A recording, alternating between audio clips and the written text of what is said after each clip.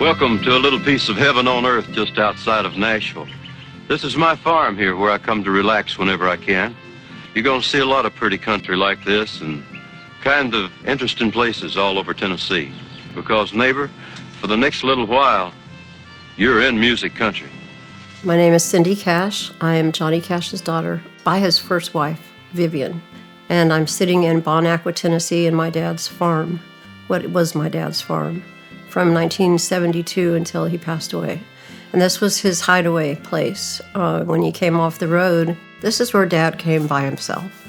I mean, he did have people here sometimes, but this is where he found solitude. He didn't buy this farm. He had an accountant that was embezzling money from him and bought it for himself, along with some other properties. And Dad decided one day after he discovered what was going on and fired this guy, he didn't press charges. He just drove around to see what he owned. He didn't know. And this farm was one of the things this guy had bought for himself. And Dad said, I think I'll keep this place. That's how he got it. There's 107 acres here, and there's a creek back there that used to be an old Indian campground, and he would love to hunt arrowheads back there. So he loved everything about it. Because he was a country boy. He grew up in Dyess, Arkansas, in the middle of a cotton field. This farm you see here means a lot to me. It's a place that I can come and be with my thoughts, kind of get back to my roots. And my thoughts, especially at this time of the year, naturally seem to drift toward home, back in Dyess, Arkansas. That's where I was raised. And looking back on those days, it makes me realize just how fortunate I am to have what I have today, my family. There was no pressure. He was quiet. He was always a quiet man, even, at home with us. I never heard my dad raise his voice in my whole life, ever. He just didn't yell. He didn't allow it, and if we started arguing, we had to go outside. He didn't like arguing, he didn't like conflict, he didn't like yelling. He never raised his voice to me. He didn't have to. One look, and we behaved. I remember the first time he taught us how to go frog gigging in one of these country ponds. That was a strange experience. I don't think I ever did it again, but it was interesting. Once, we had a blast here. We had 4th of July here every summer. And this is where I learned to drive. This is where I learned to hunt arrowheads, to pick blackberries, we went on Jeep rides. This is where I learned to shoot. That's what Cherry was sitting in when him and I shot bullet holes in the ceiling. That was a really fun night. So what is that story about? Well, he taught me how to shoot that day, and he gave me a pistol. I was about 22, I guess, 23. And he said, let's see what you learned today. And he shot a hole in the ceiling. And I said, in the house? He said, yeah, let's see how close you can come to my bullet hole. So I shot a hole. And then we took turns to see who could make the straightest line of bullet holes. And we emptied our guns in the living room ceiling. These are the kind of memories I have here at this place. That was a fun dad. He was a fun dad. See, he was still mischievous. He still had that bad boy in him. And he was so funny. He made his friends laugh so hard. Oh my God, you never knew what was going to come out of his mouth. When he was relaxed and being himself, he was funny. A lot of people don't know that part of him, but he was one of the funniest people that ever lived. So, ladies and gentlemen, my daughter, Cindy Cash. Please make her welcome. I moved to Tennessee when I was 19 and went on the road with him, and was on the road with him for about 27 years. So that was kind of how we bonded, was on the road. Lay me down in Dixie, let the world go by me. It was important for him to show the daddy side of him, and he was very present in all of our lives. When I think of him, he's just Dad.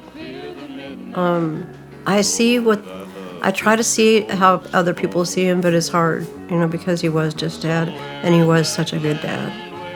And he was such a present dad in my life. And he used to say, there's two of me.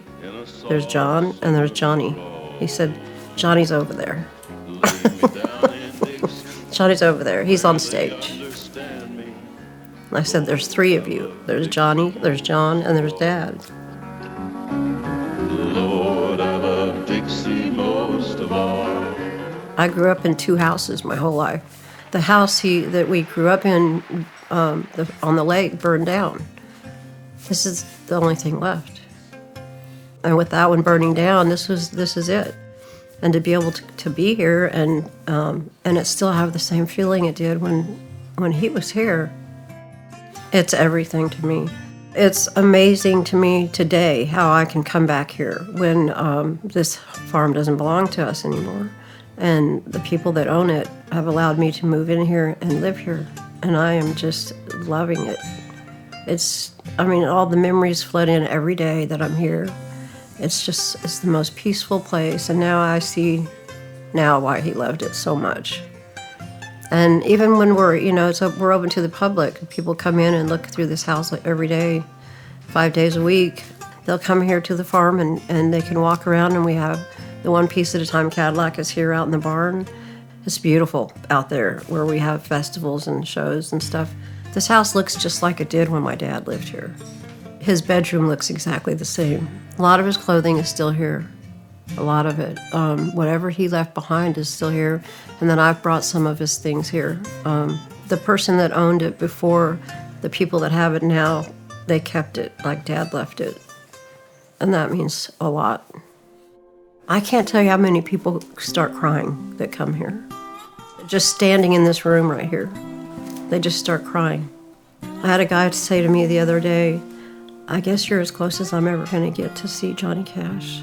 And he hugged me, and he thanked me for letting him come in the house. And they all do that. It's comforting to me. It's like he's still here. And that's a big deal to me. And I always feel like, they're just trying to get to him through me. But since he's been gone, now it's a comfort because it shows me how much people really love him and how much they always have. It never ceases to amaze me, these young kids that love him, 7, 8 years old, 12, 13 years old, 20 years old, every age. And even, he was able to see that a little bit before he left this earth. And he even told me, he said, I feel like it's the 50s again, and the young people like me. I said, they do like you, you're the coolest dude in the world. He goes, I am pretty cool, aren't I? You've been a friend with a heart as big as you are. A helping hand to all mankind. You're a solid rock in this quicksand world, John. Yeah, Johnny Cash is that kind. I brought him to this house when he told this house goodbye 2 months before he passed away. It was pretty sad. He was blind by then. And I walked him through the house, and he said, okay, let's go. It was real quick. We were here 10 minutes. I think because he couldn't see, he just wanted to be here. Because there is a feeling here. It's just, peace and quiet. He wasn't your typical dad. He was just a good man. I miss him a lot.